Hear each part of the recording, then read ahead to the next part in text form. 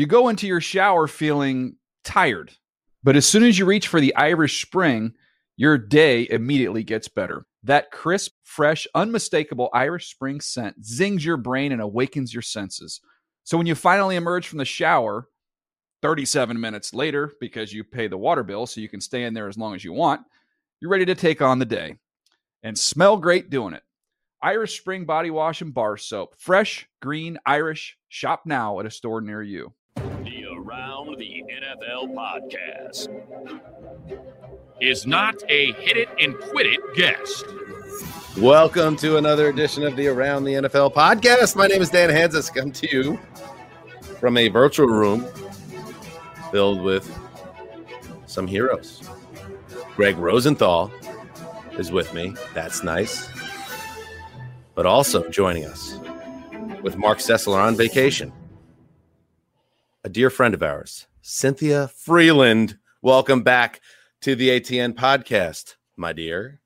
Well, thanks for having me. It's only taken, 2 years. Thanks. I'm sure I'm a real dear friend. It's been like a billion years. Wait a second. You last time we had you on, you went with that same old thing. You said, oh, it took so long to have us on. Now you get the second invite, which is always the seal of approval. You're not a hit it and quit it guest. Yeah, you're not a hit it and quit it guest. And you're still going to bury us here in the biggest of all spots at the top of the show. Listen, the top of the show, there's two things that everyone needs to know. Number one, Dan Hanzus has a savage tan. That's the only way to describe it. It's savage, number one. And number two, I wasn't working today, but of course I'll work. Anytime you guys call, I pick up the phone, I pick up the Zoom, I pick up the StreamYard link, anything for you guys. No, that's very nice of you. And you know what? Since you mentioned that, I do have a savage tan. It's not my Irish side. It's the Austrian side. It's definitely not your Irish side. And I want to do a little roll call. Like, where are we right now? Ricky, you could kill that music anytime you want. Where is everyone? Right now, I am on the Jersey Shore in my parents' bedroom. It's a heat wave here in the Northeast. Where all the magic happens. And stop it. And that's where I am until tomorrow when I head back to LA. Where are you, Greg? I'm back home in Santa Monica. I was on the East Coast, Cape Cod, and then at my parents' place at the Vineyard for 9 days or 11 days, but just returned this week. So I don't feel quite ready for it yet. Like just jumping back in. We've got our network show coming up, and this is like an ease into it week. We're doing one show. And where's your tan, by the way? Not savage. It's like a little bit, but this lighting in this room is rough as always. I mean, if you put the light on real bright, you're always the same color. It's perfect. Here's another, by the way, as I throw it to Cynthia, when you're staying with your parents, right now it's just me and my two parents. You know how they're really bad with cell phones? Like they just leave them around in other rooms because they treat them as landlines. My mom's phone's ringing. So let me tee you up, Cynthia. Where are you right now? I'm in Flathead Lake, so Lakeside, Montana. So just go like almost to Canada and like a little bit down. So it's in Big Sky country. So there's a very large sky here, also a very large lake, Flathead Lake. I was telling you guys before. They'll tell you around here it's the largest freshwater lake east or west of the Mississippi in the continental United States. Wow, a lot of caveats. It's like the first guy to do this. And then, do you have like a history there, family there? Is there a reason, or you just go to Montana? So I ran a marathon near Missoula like 2 or 3 years ago, and it was really, really great. Yeah, these stupid marathon goals, it's ridiculous. And it was always really beautiful. And this is kind of a hidden gem. Like it's not super expensive, still got good food and everything that you want to do. And the lake is really, really beautiful and not too cold, because I was in Duluth, Minnesota, and I jumped in that lake, and Lake Superior is the coldest thing that could ever exist. It was insane. Because my earpiece was out. Did you mention the lake bit that you had? Yes, I did. Oh, don't worry. I got my lake. I got my lake facts in there. A lot of lake content. That was really good. A lot of lake content. The audience needs to know that, keep that in the chamber. All right. So Cynthia's here, and it's awesome. Cynthia, by the way, she is like the skeleton key for the ATN podcast, non-podcast stuff, because Cynthia has a big role in the Power Rankings TV program. She has a big role on the Pick'em TV program that Greg does with Cynthia and Hawk. And we're all big fans of her. And listen, she's a huge hit in the analytical community. She has She has a machine. She's big on the broadcast. She does a lot with the broads. Don't forget that. The broads. Well, okay, that too. She has a giant machine, like a giant computer, a supercomputer. She keeps in her boudoir, I believe. It's actually here in Montana with me, also. See, I think of it when it. I hear about your computation machine, I picture like those supercomputers that Russia built during the Cold War, where it takes up like half of an airport hangar. But now you're telling me you can actually pack your supercomputer and bring it with you anywhere in America. So listen, if you thought that the audience needed to know about lakes, here's what you need to know about how this works. When you write software, like the computer can be anywhere. It's like it goes to like a cloud and then it comes back down. Like this thing's it's everywhere and nowhere at the same time. It's pretty great. No, I'm with Dan. The bigger the computer, the bigger the information inside of it. It's perfect. Like brains, it's huge. You know? Mm-hmm. Like I drove it up here to Montana. You're going to get a call from your agent right after this podcast, because I'm sure your agent listens to everything and watches everything you do. And your agent's going to say, number one mistake of being a giant in the analytics community, never tell them you don't have a supercomputer. Ooh. Because it's more impressive to have it. No, the hardware, not software, hardware. But I also have a supercomputer because that's the way it works. It's just they make them smaller these days because, technology. I reject that. She's breaking another rule of the analytics community. Never do a program with someone else from the analytics community who can challenge you. And we have Sam Munson from PFF coming up later. Oh, how exciting is that? Are you excited for that? I'm really excited. I have one question for Sam, though, because when he does these, and I love the voiceover, he does this like really cool graphic video that I watch every week. Mm-hmm. For it describes something for a matchup of the week, whatever. But he suppresses his accent in it, and I don't get it. So I need him to I have so many questions because I love the accent. Work it, use it. Well, Women love that. What are you talking about? He's going to be on the show. Demographic in just a little bit, and I think that's fascinating, and we're going to have to get into that. But before we do, I just want to touch base about, as some of you may have heard, if you follow the machinations of our business. 2 weeks ago, NFL media announced a wave of layoffs across the company. Sadly, our little world, the podcast world and the editorial group, were not spared. It was a sad week a couple weeks back, and a lot of us were either on vacation or just kind of taking some time out, and it kind of jolted us back to reality. And I just thought, and Greg, I know you and Erica and Cynthia perhaps feel the same way, that we should take a little time just to share and acknowledge and say thank you to some people who were very important, instrumental really to the growth of this show, to our careers behind the scenes. And we're just nice people to work with, starting with Ryan Bartlett, who's a rock behind the scenes, working arm in arm with Ricky on a variety of projects in the digital realm. Just a great guy, passionate KC Chiefs fan, and we remember the Get Bartlett to Miami, so he got to see the Chiefs Super Bowl in 2020. Second, John Marvel, who was our boss on the writing side of things, and a real glue guy in the newsroom, a huge Tom Petty fan, a guy with more experience in news than all of us combined, and a supporter of our show and us as individuals, and just a fun guy to work with and get a drink at the Cozy, which I want to do with him when I get back to LA. Finally, Mark Brady, who was the guy pulling the strings of the podcast division. He was our train conductor, the man who always was passionate about the job. He put in endless hours, vital to the success of our show. And we've grown so much as a podcast since 2013. When we started, Mark was key to that, and he was also relentless in his push to get us to London in 2018 and 2019. And this is just a measure of the man to me, that when I had a nice conversation with him last week, just kind of talking about everything, and the phone call near the end, he's like, here's where I was and trying to get you guys to London this fall. You should have this information and kind of work with the bosses. Like, who does that after what happened? So in short, it sucks. We don't work with these people anymore. It's part of the business. This is how it all works, unfortunately, sadly. But just a thank you to them for everything that they did, and we hope to see them all down the line. Yeah, we had great times with Ryan. I'm so glad, Bartlett got to see the Chiefs win the Super Bowl up close. It's a memory I know we'll all, remember forever. And Marvel was so instrumental helping execute how the message of Chris's passing, got delivered to NFL Network and was a rock through that Super Bowl weekend and helping us among a lot of other things, working closely with them.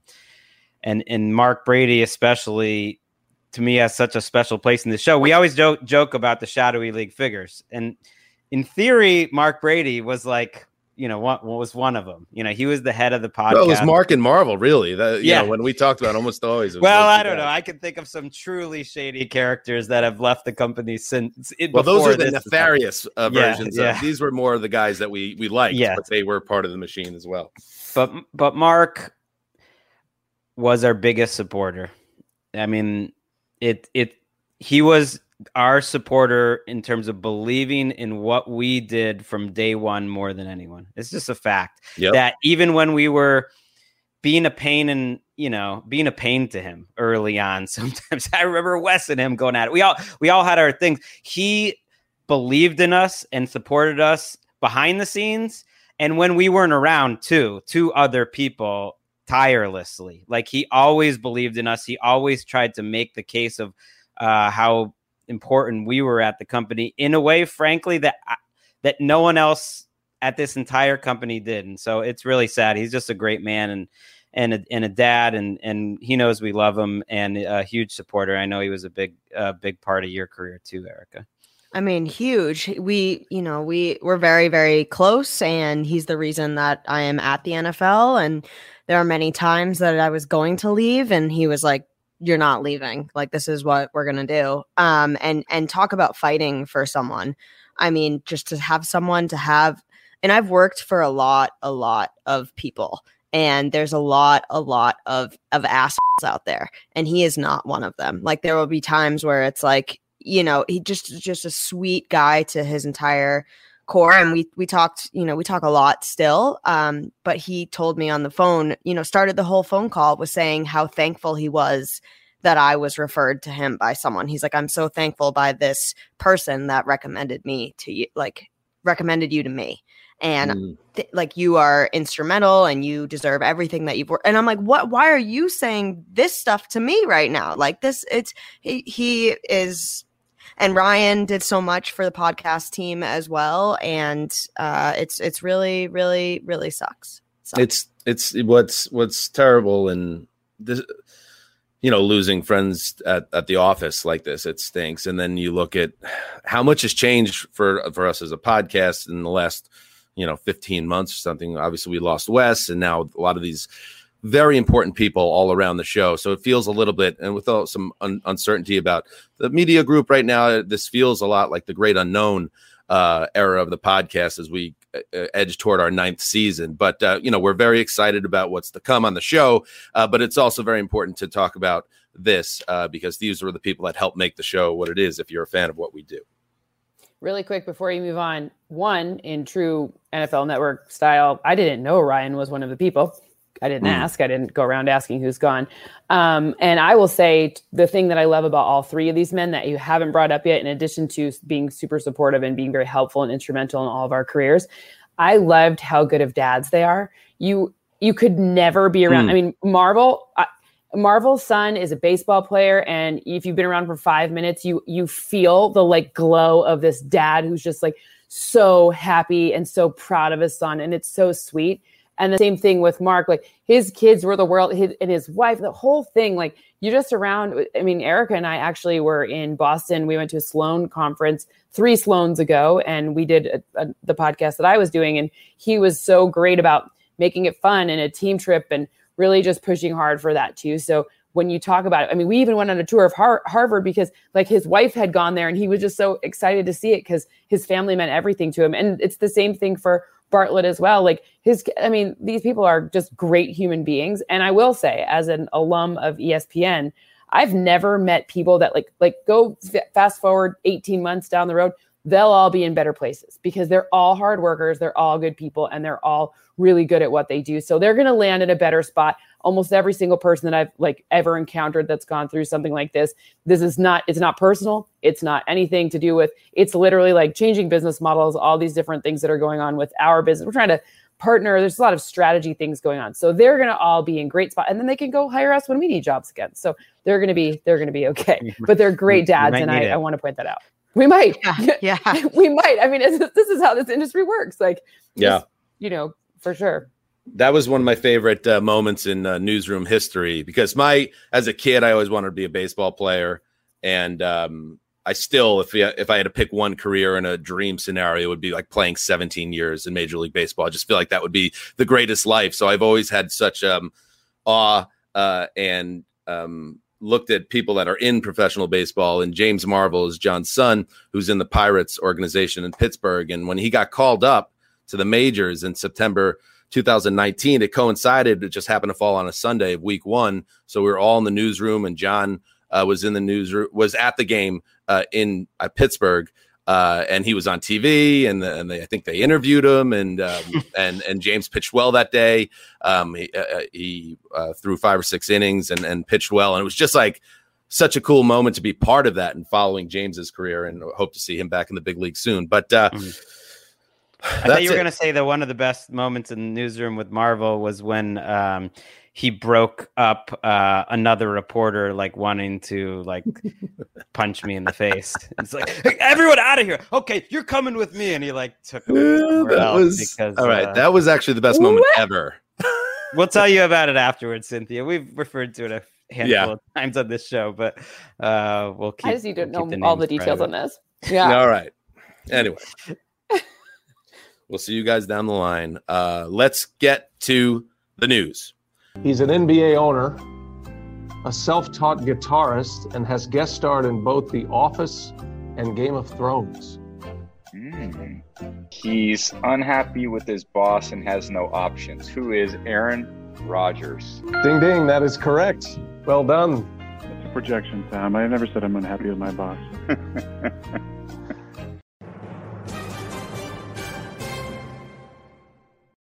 You know, Tom Brady, I'm liking this guy more and more, Greg. It took about 20 years, but that was in some interview ahead of that dopey golf match they were all involved in that Aaron Rodgers' team won, I believe.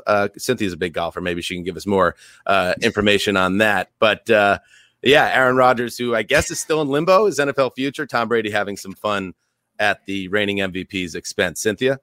Why was his background blurred? What is Aaron Rodgers hiding? Like his money bags? Like what's going on with that? Why is it blurred?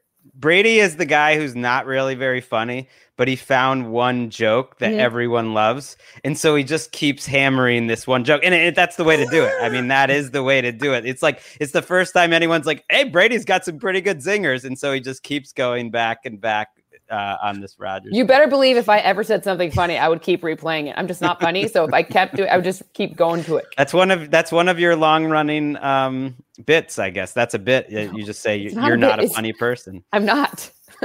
I'm truly not. And I don't try, and I'm never going to. It's like, which makes you an outlier because the great Dave Damashek is known to say the problem is that everyone thinks they're funny deep down, and that leads to a lot of problems when they try to share a sense of humor that maybe actually isn't as strong as they may believe it to be. But Cynthia, no.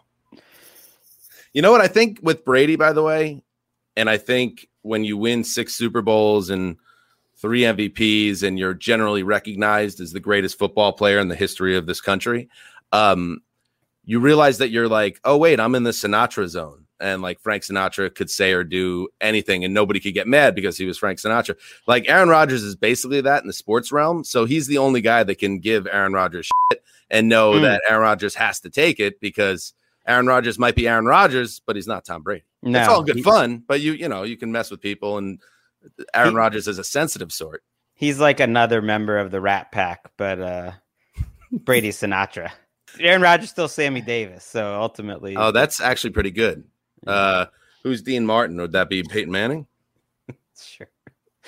Who's the other guy? Who's the other guy that nobody? Joey. Who's the last guy in the Rat Pack? This is where we Erica! need Wes. We need Wes. We need a Google. We need the Google machine. All right, let's get to the news. All right, let's get going here. Starting. This is the first time we've done a show, Cynthia. In I guess almost 2 weeks. Pure podcast in 2 weeks. Yeah. Yeah. So that's kind of a record for our show. So we're just going to catch on what we missed. And we'll start with the news that went down late last month. The NFL has fined the Washington football team $10 million as a result of the league's investigation into the team's workplace culture. That money will eventually be used, we're told, to support organizations committed to character education, anti-bullying, healthy relationships, and related topics, the league said. And also Tanya Snyder. Is it Tanya? I don't know. I never know what that was. Named the team's co-CEO this week and will take over the day-to-day duties and represent the team at league functions for what's been deemed the next several months. So that's pretty open-ended. Her husband, of course, is Dan Snyder, and he will put his focus on, we're told, new stadium plans and other matters, the NFL said. Greg, your kind of big picture on how this has played out. The fact that it came out right before the July 4th weekend, played into the stereotype, the idea that it was a news dump, because it did feel that way. This is one of the worst chapters in the last couple of decades of a team, quote, scandal, I guess, for lack of a better word, that there's been. It's funny to think of the attention that like Deflategate got just media wise. I'm not blaming the league totally on that either, compared to this. And then it, was kind of shuffled at this time of year where there's not a lot of people paying attention. And I thought almost all the reactions were understandable, because on one hand, the NFL sometimes feels almost powerless compared to the owners who have all this money and are ultimately the commissioner's boss. And it's pretty rare. It's unprecedented, essentially, to basically remove an owner, even if it's not fully in practice. Even if there's, it's his wife now running the team, it's a pretty big message to be sent that like they're essentially removing him from his duties as an owner, his day-to-day duties, and how publicly like embarrassing that is, and everything that goes along with it. And the money is significant, and it's something. On the other hand, I totally understand all of the points that have been made about like the lack of clarity of what they actually did in this report. There was very few specifics. And I thought Sally Jenkins's point in the Washington Post about like, okay, let's stick the wife to clean up the husband's mess was well said too. So on one hand, I do think it's kind of unprecedented, but it also, in terms of the level of money and everything that they did to kind of put a spotlight on Snyder. On the other hand, it did show like the lack of power, because in theory, if everything they're saying was true and they had the power to change owners, this would be the spot, right? And they they couldn't go that far. They couldn't go that far. And so I kind of get it on both sides, but it's unlike any other story I've ever seen in the NFL. That's for sure. The team had been under the independent investigation since July 2020, stemming from a number of sexual harassment allegations by previous employees over a 15-year period, detailed by the Washington Post last summer. And an attorney, Beth Wilkinson, led the investigation, interviewing more than 150 people, mostly current or former employees of the organization, all granted anonymity. It's a tough one to get out. You were rolling your eyes, Cynthia, as a woman who's worked at the NFL for a while. Well, I love What do you Ron feel Rivera. comfortable saying? I love Ron Rivera. I think he is an amazing man, human, and I loved how he went about his cancer situation. I like Jason Wright a lot. He and I share. He went to the University of Chicago Booth. The Booth. I started business school there. It's a long story. Well, we can talk about that another time, but we share kind of some roots there. There's a lot of good people that work there presently. I don't know how I would handle this because I don't know any of the truth, but I do know that a great organization in LA, if you want to donate to one, it's called Peace Over Violence. So that's kind of my thoughts. Well said. All right. Moving on.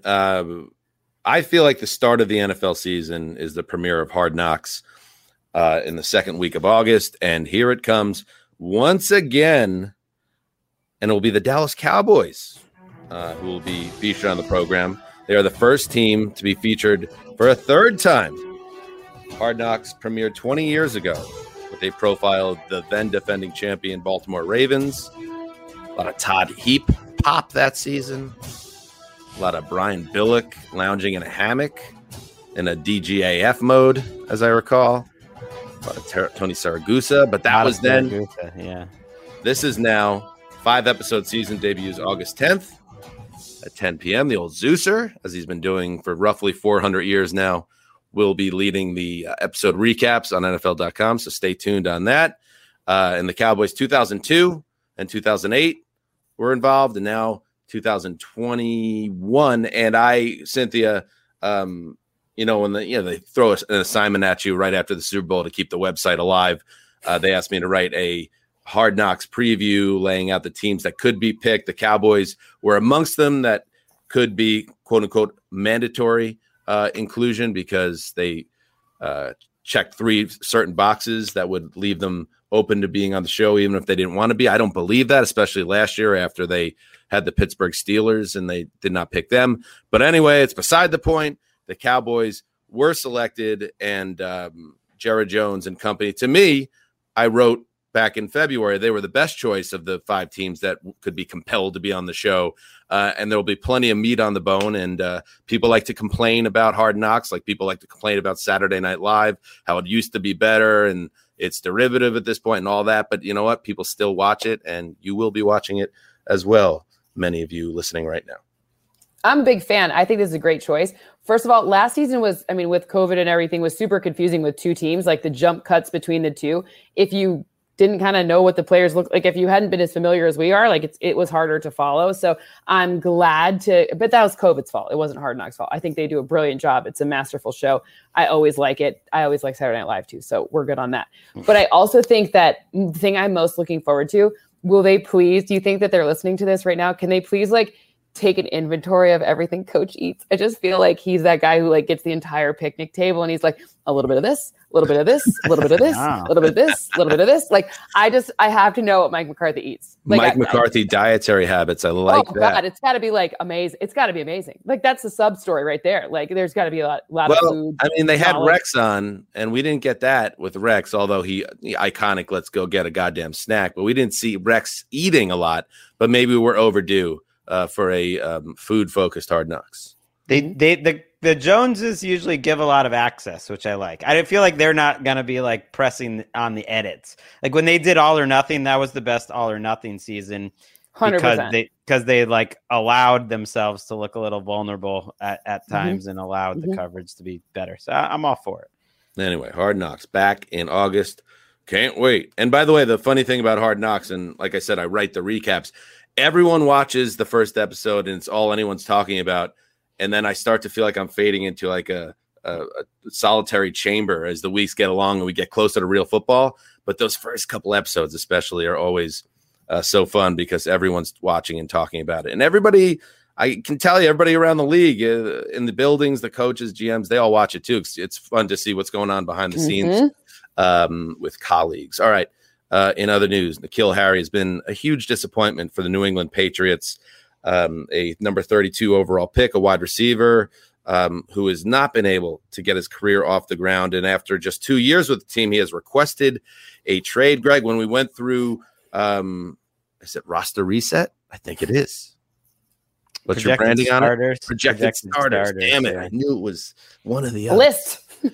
Projected starters. I kind of specifically targeted Harry when I was looking at your depth chart is what happens with him as a first round pick. It's starting to look increasingly possible that he is going to be one of those rare guys that doesn't get a third year with the team that drafted him in the first round.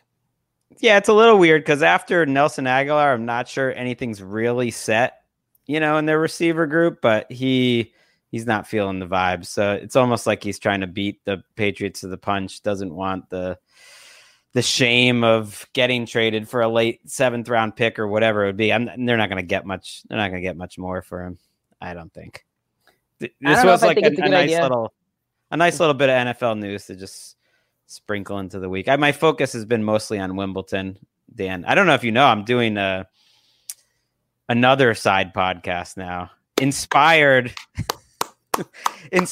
by Mark Sessler, just and you for a long time saying that eventually, or Mark saying I'm going to leave someday to do a Courts of Thunder blog, and now I'm actually doing Courts of Thunder. It's a podcast, not a blog. But, Wait, is it called Courts of Thunder? Actually, I called it Courts of Thunder. Why not? That's great. That's great. For my own enjoyment. It's only during the Grand Slam, so it'll be over, until U.S. Open in a week. But yeah, me and Glenn I'm legitimately curious, and you're hyper knowledgeable in the realm of tennis, so I'm sure there's a lot of good talk in there. And you do it with a co-host, right? Yeah, with Glenn Clark, who's a Baltimore. Oh, we know radio Glenn. host. He's been on the show before. Yeah, Ravens guy. Are you finding it's connecting with an audience so far? I have no idea. That's why I'm trying to let them know. Come subscribe. Yeah, no, I'm hearing, the people that have been listening to it, they like it. I mean, I know it's a niche audience here. You're not slicing the biggest pie with tennis, which is too bad. That's why I want to do it. It's just, it's such a great game. It's such a great spectator sport. Next year, when you redo it, when you bring it back, then you need to partner with Amazon or one of these things, and then they can send me food so I can listen to it and eat like I'm there, right? Because there's special food there, right? Like when you go to Wimbledon, what are you supposed to eat? It's like strawberries and cream. You can get that ready to my for house.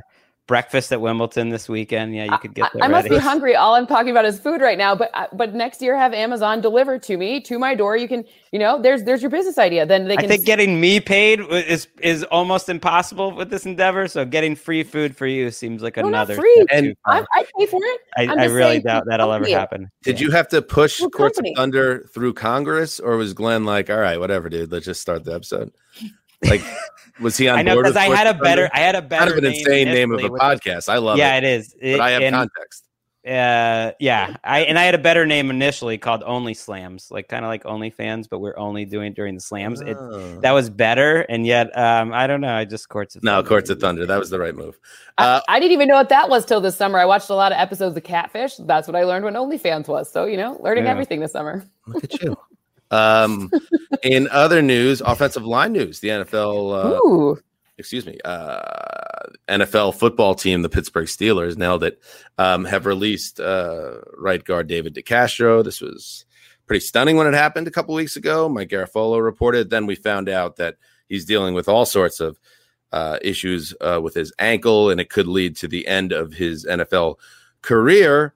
So the Steelers, with a lot of turnover on their offensive line and a Stone Age pony, as Mark Sessler puts it, behind center in Ben Roethlisberger, a huge roll of the dice on that offense in a lot of ways. And in other news, my New York Jets continue, in my opinion, and the opinion of many others, to get better. They signed Morgan Moses, the right tackle, to a 1-year, $3.6 million contract. He will compete and most likely win the job at right tackle, which would kick George Fant into a swing tackle type role, which might be a better fit for him. And also, with as great as Mekhi Becton was as a rookie, he had trouble staying on the field, so it gives you some much needed depth. I just really like this brain trust with Saleh and Joe Douglas, and this was a move that made a lot of sense. And the Jets have a proven starter. Moses was a good, dependable guy in Washington for several years. Yeah, I mean, I think anything to address the Jets O-line is smart. I think if I'm a Jets fan this season, I'm thinking, okay, let's just make it look better and better. And if I'm going 2 years out, then you can start to talk about things like, late January football, not because obviously the season's been pushed out. So now everyone's playing January football, but it's just it's one of those things where just be patient. Jets fans aren't known for their patience, but this is a situation if the where offense is good, that's all that matters. To me, it's like, because your secondary is not good. Does Zach Wilson look good? This was the move where it sort of got me over the hump of being like, wow, the Jets could be a pretty fun offense if Wilson can play the guitar, as Dan would say. I mean, they really did. This was one of those moves. Like if Morgan Moses was a free agent coming into March, he probably would have gotten like 4 years, $50 million or something from some team. Not saying he would have been worth all that, but he probably would have. But because this all happened late, and everyone would be like, oh, that's one of the big signings of the offseason. Number 33 on the top 100, Morgan Moses goes to the Jets. But now it's just kind of buried in June. They look. They should be eminently watchable on offense. I am actually. And they got a discount. He's and they'll be fun. Overpaid. The scheme, the players, everything about it. I want to watch them more than I have for a while. It all hinges on Zach Wilson, and I refuse to get too excited because the Sam Darnold experience was pretty hurtful, and we know there were a lot of factors that went into his struggles. But the reports on Wilson are very good out of camp from beat reporters I trust, that he just looks like he's going to be able to handle this and maybe even thrive in an offense that is modern and suited to his skill set with better players around him. I want to watch. I want to look forward to watching the Jets again. It's been a couple of years now where I haven't even been excited about watching them, and I feel like this could be a turning point. But I'm trying to keep things under control here, Cynthia. Okay, so Greg and I on our show where we have to pick the winner of every game, and it's a lot of fun. And I think because is that coming back? Game day view. Game day view. Yeah, game day view. It used to be called pick up. Greg has so many projects. I struggle to keep track. We hope it's coming back. Listen, Greg, we don't know, but I think in honor of that, whether or not it comes back, in honor of that, I think right now, since week 1 is Sam Darnold versus your Jets, I think that that me and Greg should be on the Panther side and you should be on the Jets side, and it should be for some snacks or food, because I can't stop talking about food. Go have a beer somewhere, and we'll be the Panthers and you be the Jets. It'll be fun. And all right, I'm certainly down with that. Is Greg, because Greg is somebody I don't even know if I want that. You're sticking me with Darnold. I'm a pretty anti-Darnold. My anti-Darnold Panther take is going to travel with me to Carolina, so I'm not too high on these Panthers. I'll do a sandwich with you on this, Cynthia. Great. Sandwich. All right, good. Week 1. All right. And finally in the news, rest in peace, supplemental draft.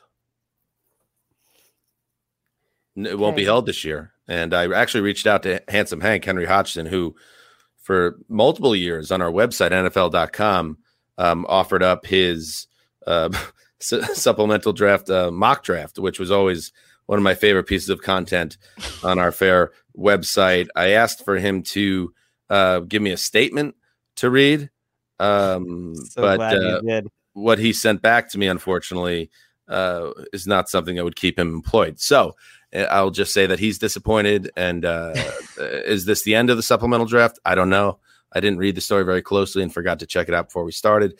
I just know it's not happening. It's heartbreaking. 2 straight years, no supplemental draft. Just the amount of draft prep that goes into it. For me, for all the people who love it, like Henry, just the excitement it brings. It's like, ooh, wow, Wimbledon and NBA Finals. No, this is supplemental draft season, and we've missed it 2 straight years. We need to rebrand it. It just needs a rebranding. Supplemental draft sounds awful, like some terrible iron pill you have to eat with a banana or something in the morning. Like you need to think of a clever name for it. If it were called Courts of Thunder, people wouldn't get rid of it.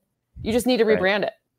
All right, let me get Greg's projects fit before we bring Sam all set. Before we bring Sam Bonson on, he has the Around the NFL podcast. He has the debrief.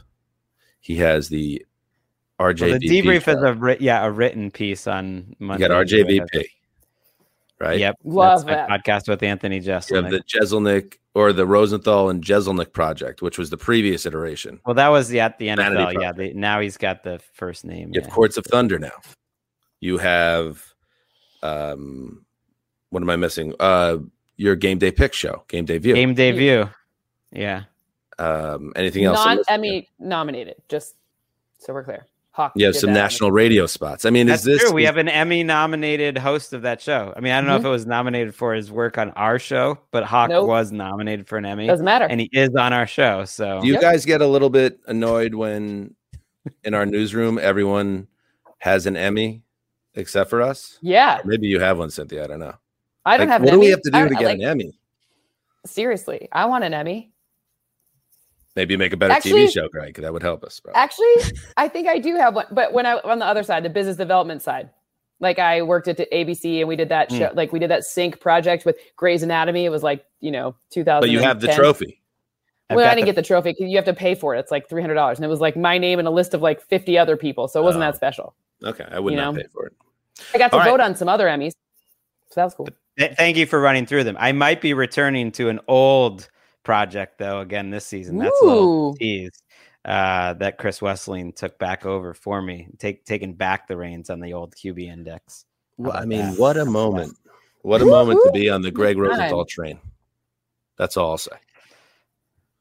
Of which I am a passenger. I'll tell you what. I'm in the first row. I paid for the upgraded seats. I'm in first class on that one.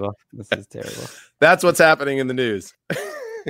You promised a guest, and you go into your shower feeling tired, but as soon as you reach for the Irish Spring, your day immediately gets better. That crisp, fresh, unmistakable Irish Spring scent zings your brain and awakens your senses. So when you finally emerge from the shower 37 minutes later, because you pay the water bill so you can stay in there as long as you want, you're ready to take on the day and smell great doing it.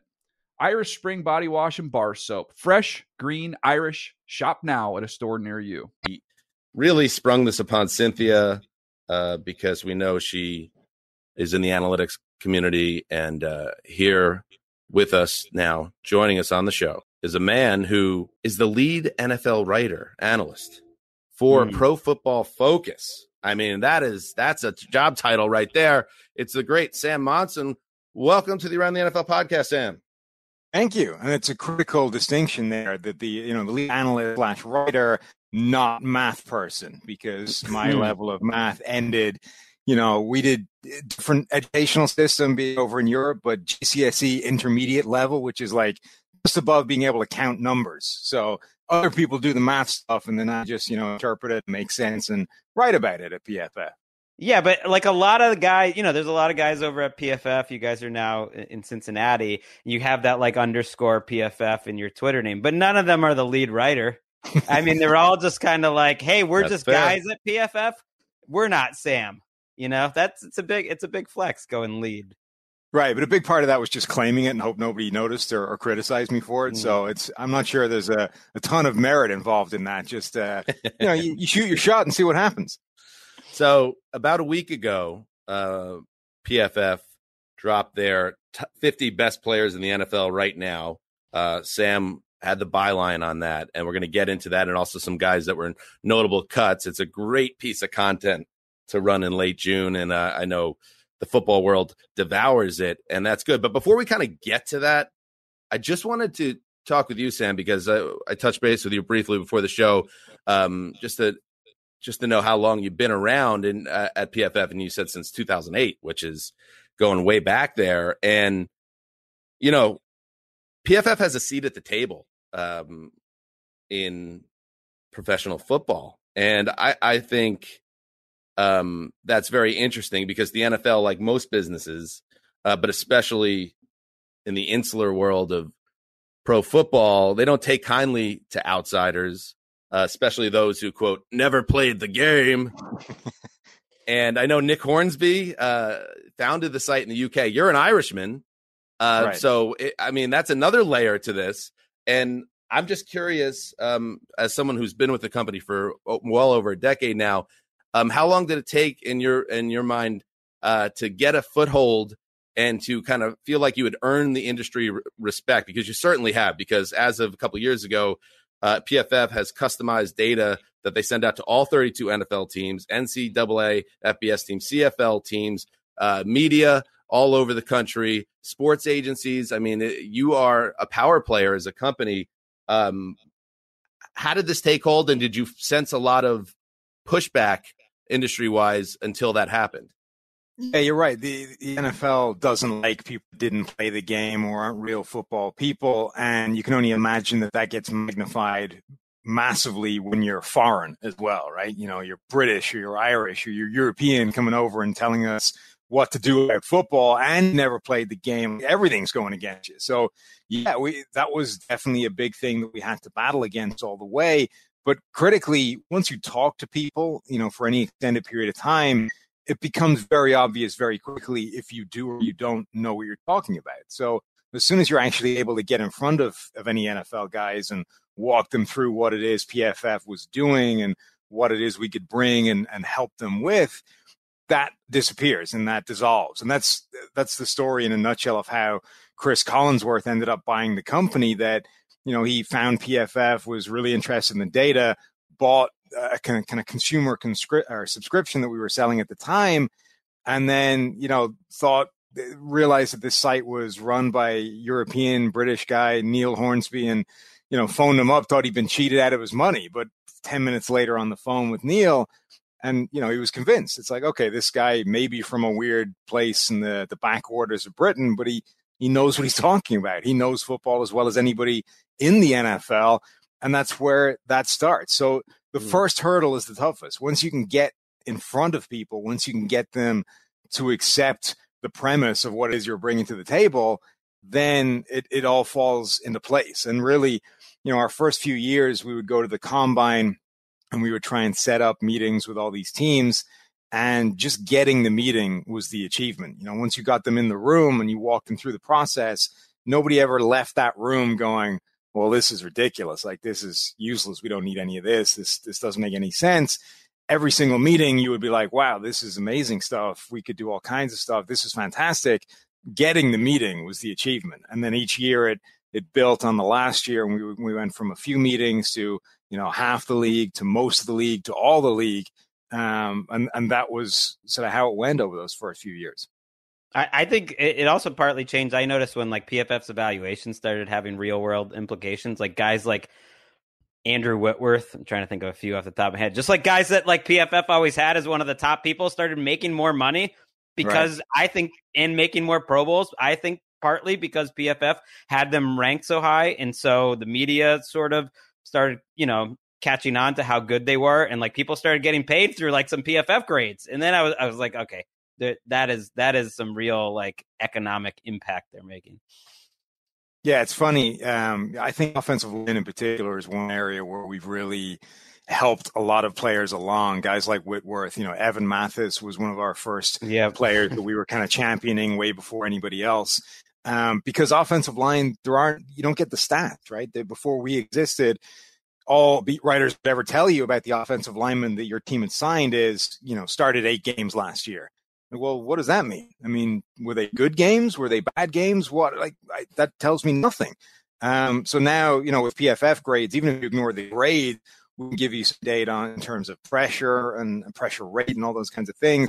So you can start to quantify how good these offensive linemen are. And even if you don't agree with us, even if you think we're crazy, it makes you go and watch that guy, right? So even if you think we were way off on Evan Mathis, people that would never have watched a snap of Evan Mathis were going and looking at this guy and determining for themselves whether he was good or not. And then people watched this tape, came to the same conclusion, and suddenly Evan Mathis is the guy that actually does get coveted in the NFL, signs, a couple of decent deals with teams, having been, essentially the backup in a 2-man rotation at guard with the Bengals back in the day.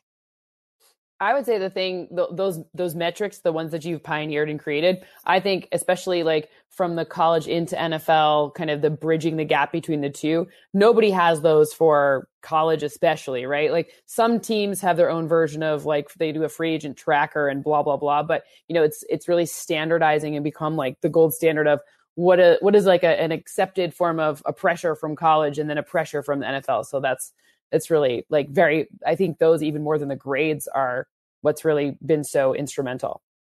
I think just generally being able to put everything on a standardized universal system across all four, it's huge. So many fans will sort of come at you with this kind of stuff. It's well, I watched every snap of this guy and I think you're wrong about where you have him ranked or where you have him rated. Okay, where does that rank compared to everybody else? Maybe the league level at that position or that spot is a lot better or worse than you think it is. You have to have the context of everything else. Even if you disagree with the exact methodology and how it's all put together, the fact that it's all done the same, and we put all this time and man hours and double blind systems across the board to make sure that it's as standardized as possible, that in and of itself has some value. Well, that's why the good teams actually can use it as like an arbitrage, right? If you're the league standard, then the team can find the undervalued stock for their system, right? So I think that that's like, if they have one system and they know every team in the league's looking at, this is the number, or this is the whatever. On our team, we believe that number can be X% higher because we play, we have this linebacker, something like that, right? So Dan was cool with this discussion until you said arbitrage. Then it was like a little too much. We lost. Just like just think it's like you get the better thing. You get something for nothing, a little extra. It's actually arbitrage, but right.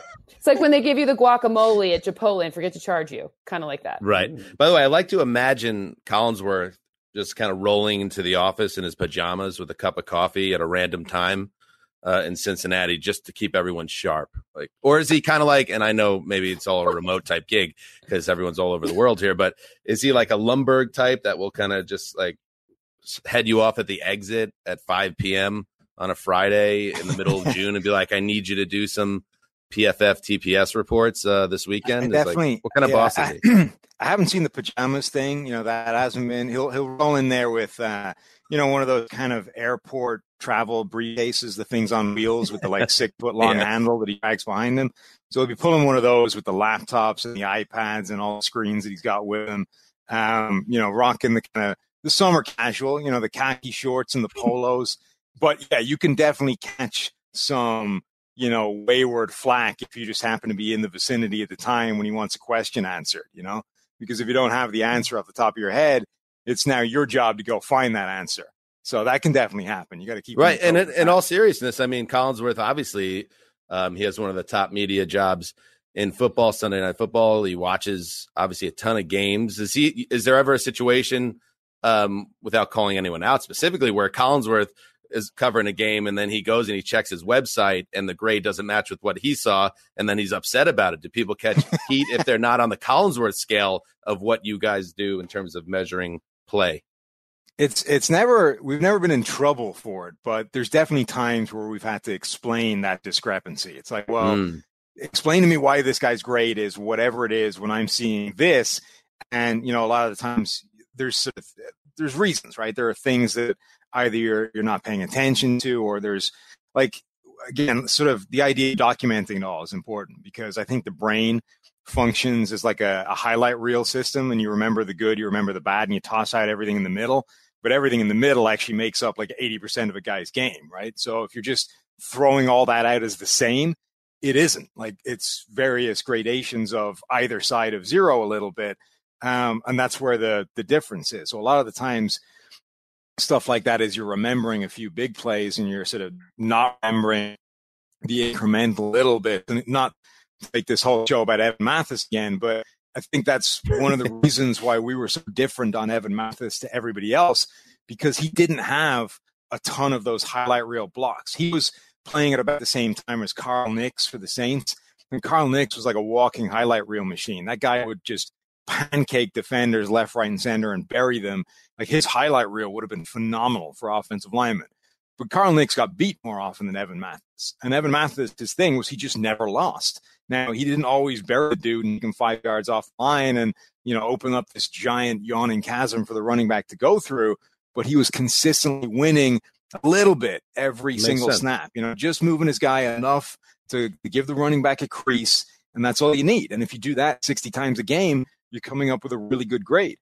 So in your PFF 50 here, and I'm going to quote your blurb as we get into it now, because it's a bit of a humble brag open by Monson in the biggest of all spots with a lot of metrics, a lot of clicks. One of the benefits of watching and grading every player on every play of the NFL season is the unrivaled ability to compare players with the help of the largest football database on the planet. Whoa.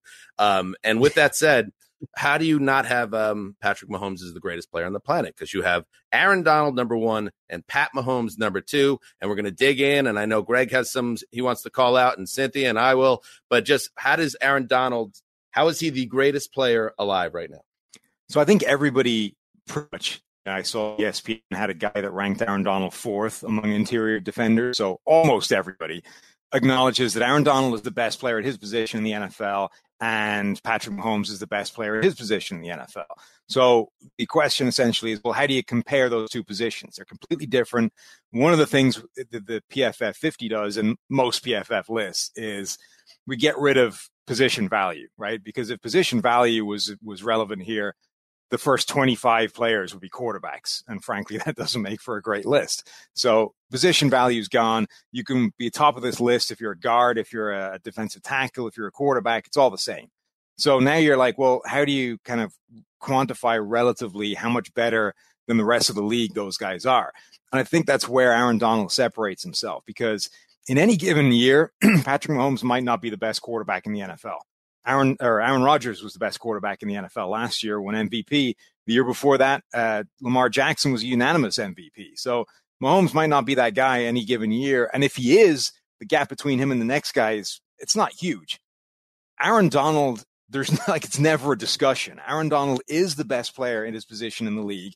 There's a huge gap between him and number two. And it hasn't been a discussion for 5-6 years now.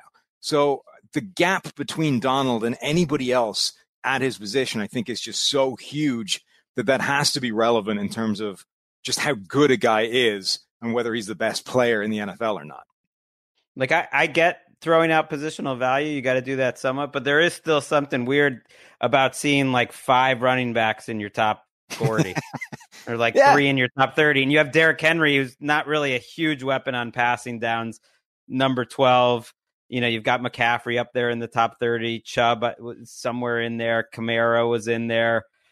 Dalvin Cook was 26. I mean, it has to give you the hives to be ranking a bunch of running backs that high when all you do is talk about how fungible running backs are. I have a huge degree of sympathy for running backs generally, because that is one of the most attritional, abused, physically difficult, demanding, taxing positions in all of football. And it just so happens that all of the numbers say that it doesn't really matter who the guy is getting the carries. You're a product of the environment more than you are. Throw him a bone on a late June list, and you think that makes up for it? Not even throw him a bone, just acknowledge that what they're doing. When running backs complain about the running backs don't matter thing, they're right. It's a brutal position. They're all incredibly talented. They're some of the most spectacular athletes playing the game. It just so happens that the thing that will determine the most whether or not you're having success is not you. It's not you versus your backup versus a guy you can get off the street. It's how good is your offensive line. It's what kind of formations is your offense turning out in, because that's going to dictate the box count, which is going to dictate how much success you have. It's just this sad Aren't you irony. saying Henry, if he's number 12 and the other guys that are in the top 30, putting them there, to me, has to be saying that they rise above that, right? They rise above the other factors, right? I think for Henry in particular, we're now going on a couple of years of him statistically dramatically outperforming what should be possible given what we know from, all the stuff that we just talked about. So Derrick Henry's not a bad offensive line in front of him, but he certainly hasn't had an offensive line that should have produced what he's been producing. And, there are not that many players where you can think of specific games where it hasn't been going great, and then Derrick Henry just took over and, won the Titans the game. So I think Derrick Henry right now the day is saying that running backs generally don't matter. Derrick Henry might. Derrick Henry is bucking that data trend and has been for a long enough time now that it's at least notable. I think it has something to do with supply and demand too over time, not necessarily the 1-to-1 your replacement versus you. But I think that if you look this list is for next season, it's a projection of the top 50 players for this particular season. If you were to make this list out for 5 seasons and try to forecast it out in some way, you might have running backs on there, but it probably wouldn't always be the same one, or they probably wouldn't be in the same position. Right. So It's not necessarily that that the running back, each individual running back isn't helpful or in a specific season very impactful, but it's that over time, look, you had some pretty good running backs come out of this year's draft class. And I guess Najee Harris is a first rounder, but you got Javonte Williams is getting a lot of talk about him, and they got him pretty late. So it's at the end of the day, it's less about an individual being replaceable and more about kind of the trend of the position and all the other factors that go. That's kind of how I read it, at least.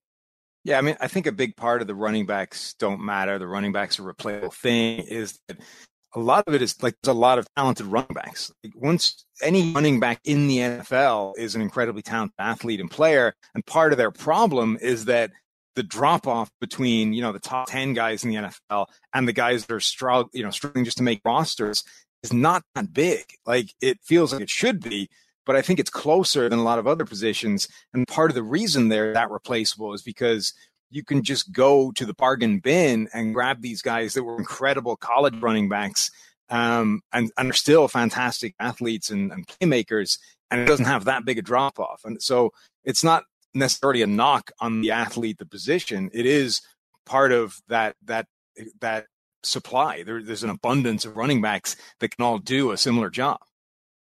I'm looking at the list and I was trying to figure out in my mind who's a guy in the top outside the top 10 who I could see kind of making that leap. And you have Myles Garrett at 25.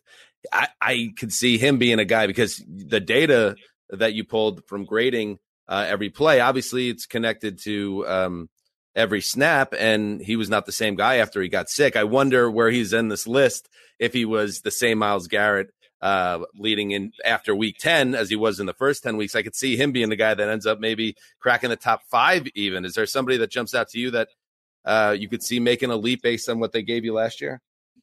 Yeah, I think Garrett is definitely a good one. I'm actually going to be writing an article tomorrow about, look, if Myles Garrett puts it together for a full 17-game schedule now, he's a defensive player of the year candidate. He's the one guy or one of a few guys that could rival Aaron Donald on that particular award. And it feels like that's happened already. But if you look at his career, we haven't really seen that yet. We had half a season of that, and then he, brained Mason Rudolph with his own helmet and missed half the year. And then we got another half a season of it and then caught COVID, and you're right, wasn't quite the same guy. So we haven't yet had this full season of Garrett in full flow, the peak of his powers. But it feels like we're right on the edge of that like maybe 2021 is that year where we get the full, unadulterated, full version of Myles Garrett. And I think that player is special and is a top 10 talent. I think, Nick Bosa is the guy. It seems crazy that we've still only seen rookie Nick Bosa. We really haven't seen what that was going to look like in year 2. He lasted 40-something snaps and then got injured. Nick Bosa broke the rookie record for pressures in the season, which had stood since 2011. Like that was Alden Smith's record that he broke. So that was a long-standing number. And he didn't just break it. He blew past it by a ton of pressures. I think ended with 80 on the season and was still cooking in the Super Bowl. Like the time way past the rookie wall that these guys are supposed to hit. Nick Bosa, I think, had 12 pressures on Patrick Mahomes in that Super Bowl and was one of the best players on the field. So Chase Young is the best edge rusher prospect we've ever seen come into the NFL, and he looks like he could be special. But Nick Bosa was right there with him. I mean, his college production is right there with Chase Young's. He was a tremendously special talent, and rookie Nick Bosa was phenomenal. So I could easily see him taking a step this year and cementing himself as one of the best players and edge rushers in the NFL. Did you get a lot of grief for having Brady 7th?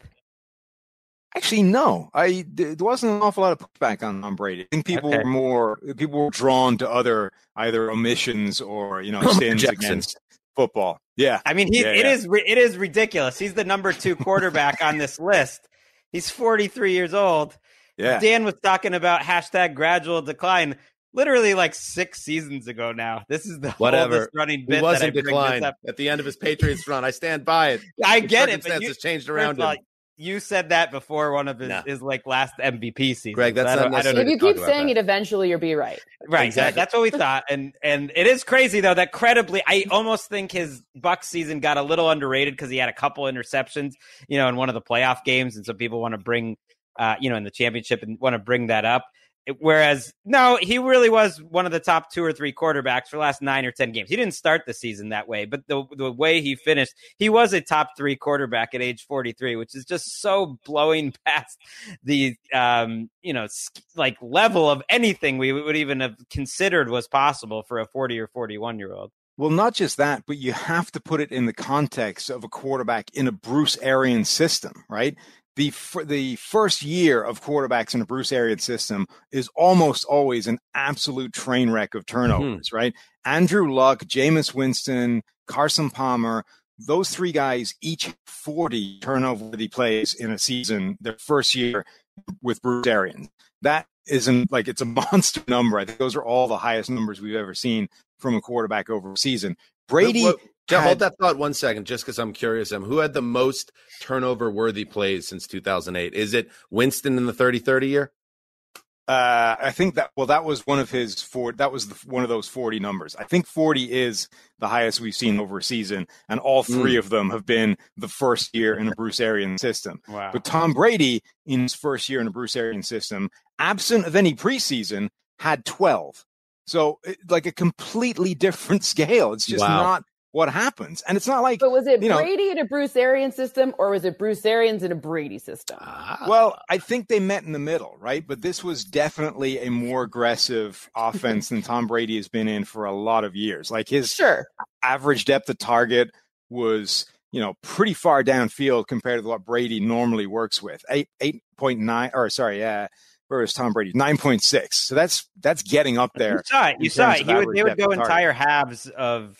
Sure, but you got better. You had better receivers than he's had in a long time in New England that ran deeper routes too. So I'm just saying, like, I don't know if you I don't know how much telling Tom Brady what to do anyone does. You know what I mean? Like, I'd be like, sure, you want to do that? Great, go ahead. When he's getting a house for 5 weeks, like, and the family's leaving, then you're seeing who's wearing the pants. Even in that powerful household, you're seeing. But that essentially was the highest average depth of target of anybody in the NFL that actually played most of the season. Like, the only guys ahead of him last year are Joe Flacco, Jalen Hurts, and then where did Joe Flacco play again?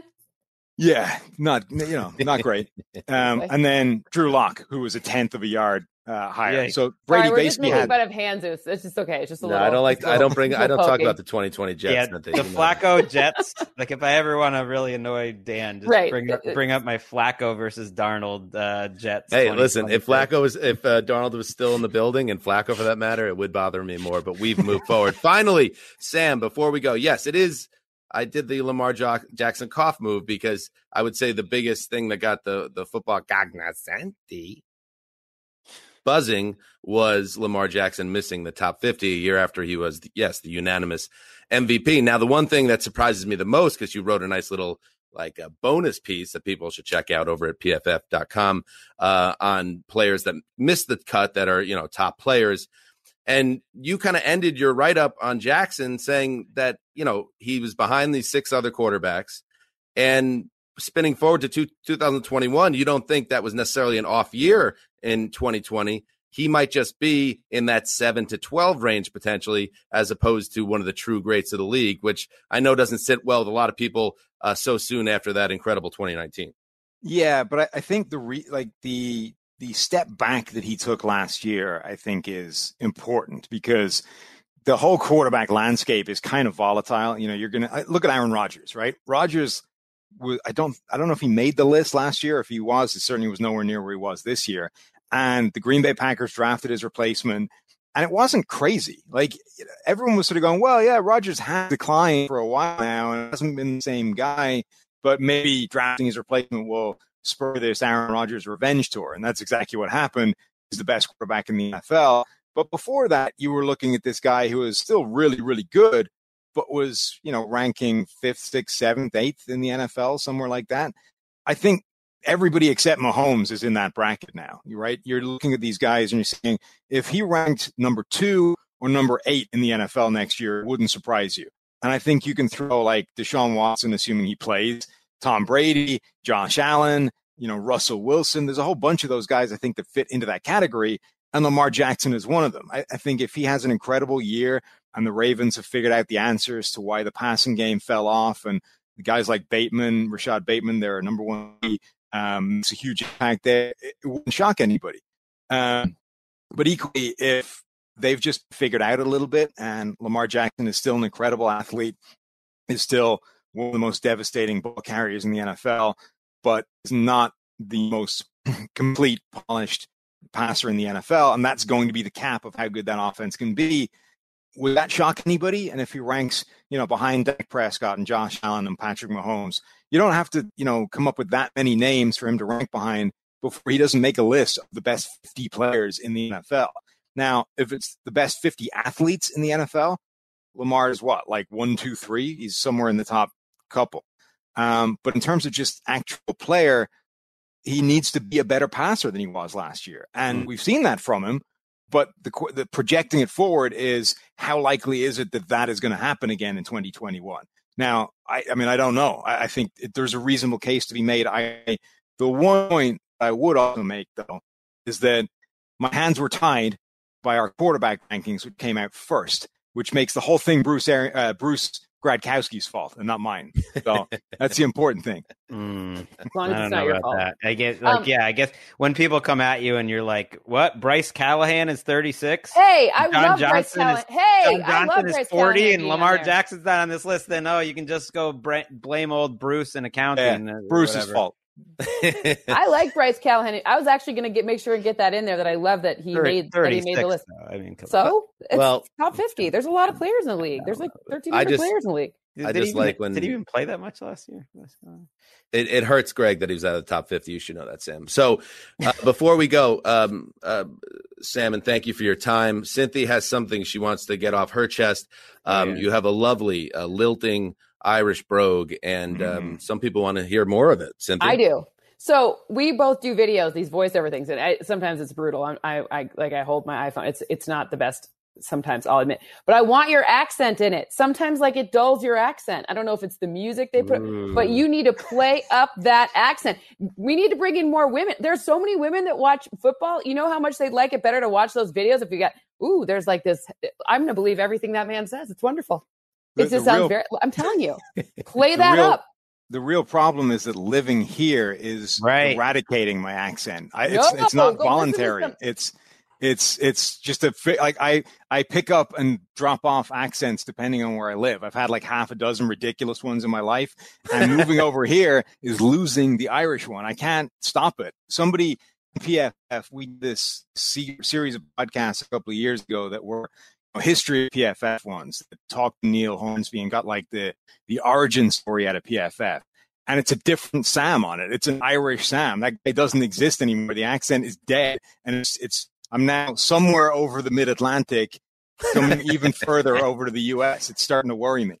That's the downside of living in Cincinnati. Like eventually, everyone starts sounding like the Wesseling brothers. That's what you're starting to sound like. I'm a Midwesterner.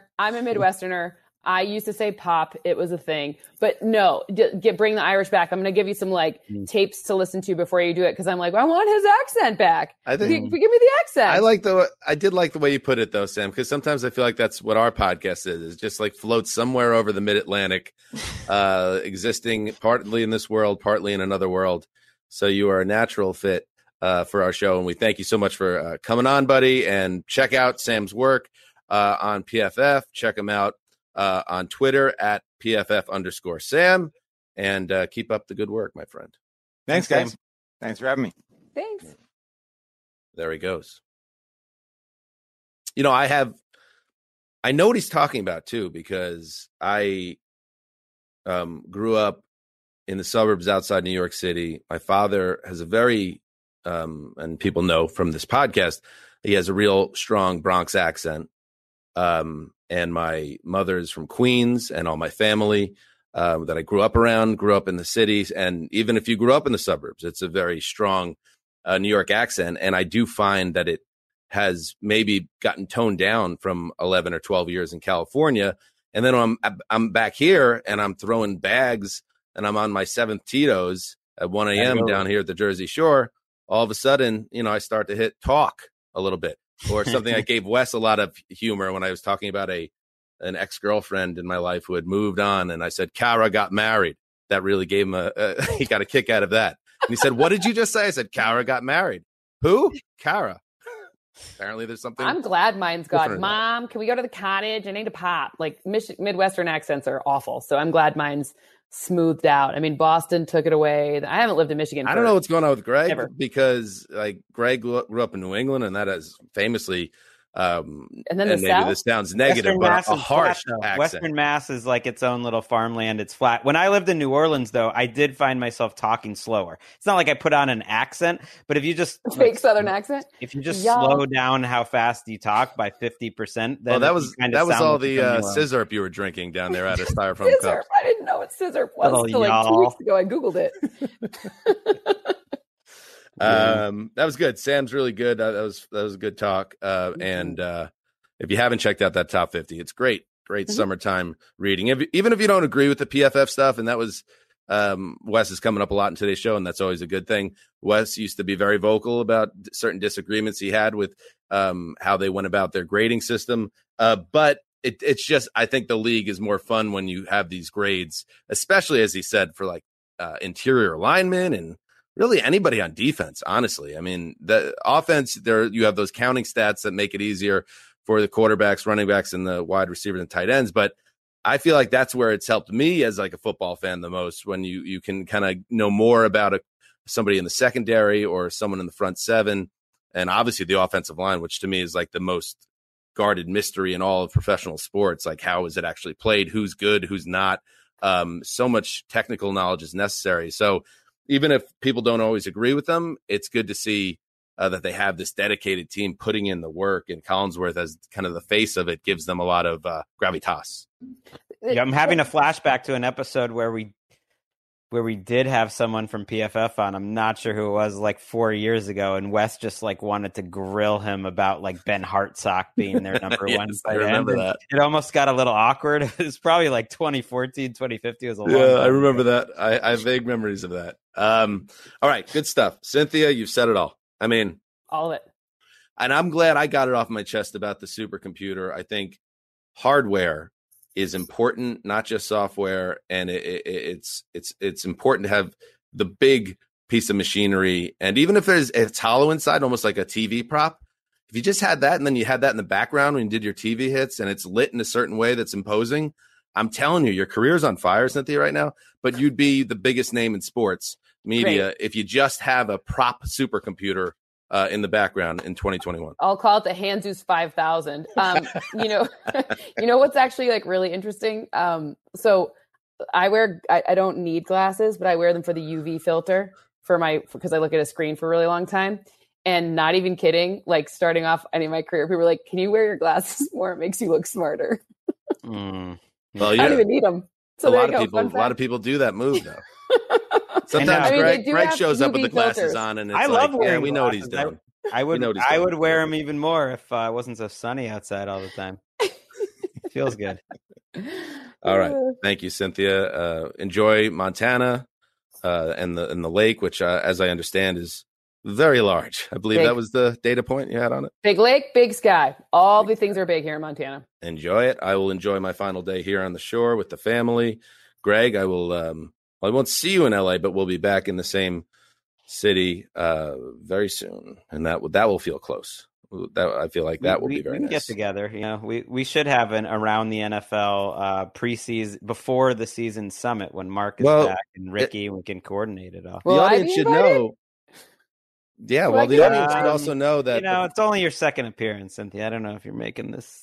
Before the show started, Cynthia mentioned that she had gotten together with someone that works in the league, and that person went out of their way to say that they were friends with Greg.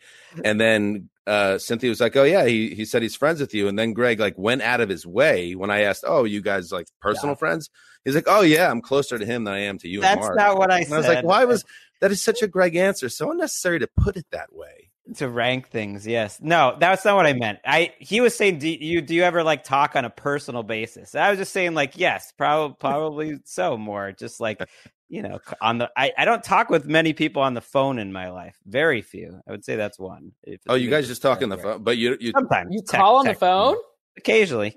Wow, that's like really old pretty school. hardcore. It's pretty occasional, but still, even any because you got a tight circle. Good. You've said it's not like you have a. Like you're a very gregarious guy, and if you're in the right mood, but you don't have like a huge friendship group. I would say it's pretty tight. No, and Mark and I hope to be in it one day. I guess that's all I could say. Maybe me if there's room. What's wrong with me? So many regrets. We've been through a lot, Greg. You know that we have. We're closer than some rando that's in the industry. That, I mean, we just the time. Just think about the time we've spent on air together, like on this podcast, for real. Right. I mean, I never feel more alive than when we're doing that. This doesn't podcast. Count. You can't. That does count. You can't be like, "Hey, we've done a lot of shows together, man." Like we've traveled the world. On some level, it does count though. Hey, we've both been getting paid by a company at the same time. A lot. It's like some of the most meaningful, certainly the most meaningful work experiences I think we've both By the way, had. Cynthia has her head down texting to somebody she's right done. now. She's totally out. I was. It is family business. You're right. Okay. No, this is an unnecessarily random German website show. keeps tweeting at me, and I don't know what they're saying. I gotta learn German. I guess I gotta ask Deutschland. someone. All right, that's it. Thank you, Cynthia. We love you. Stan Hansa signing off for the old boss, Ricky Hollywood, and Sam Monson, the lilting Irish brogue. Until I don't know. Heed the call next week.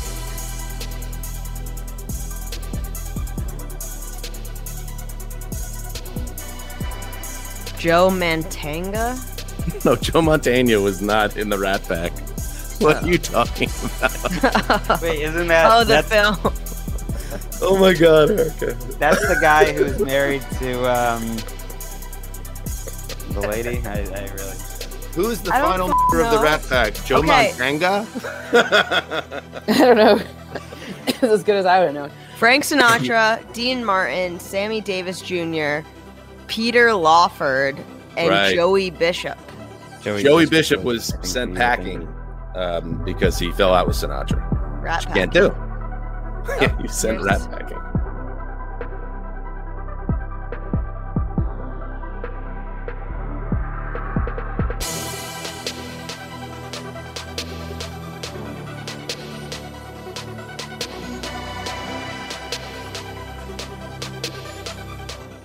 You go into your shower feeling tired, but as soon as you reach for the Irish Spring, your day immediately gets better. That crisp, fresh, unmistakable Irish Spring scent zings your brain and awakens your senses. So when you finally emerge from the shower 37 minutes later, because you pay the water bill so you can stay in there as long as you want, you're ready to take on the day and smell great doing it. Irish Spring Body Wash and Bar Soap. Fresh, green, Irish. Shop now at a store near you.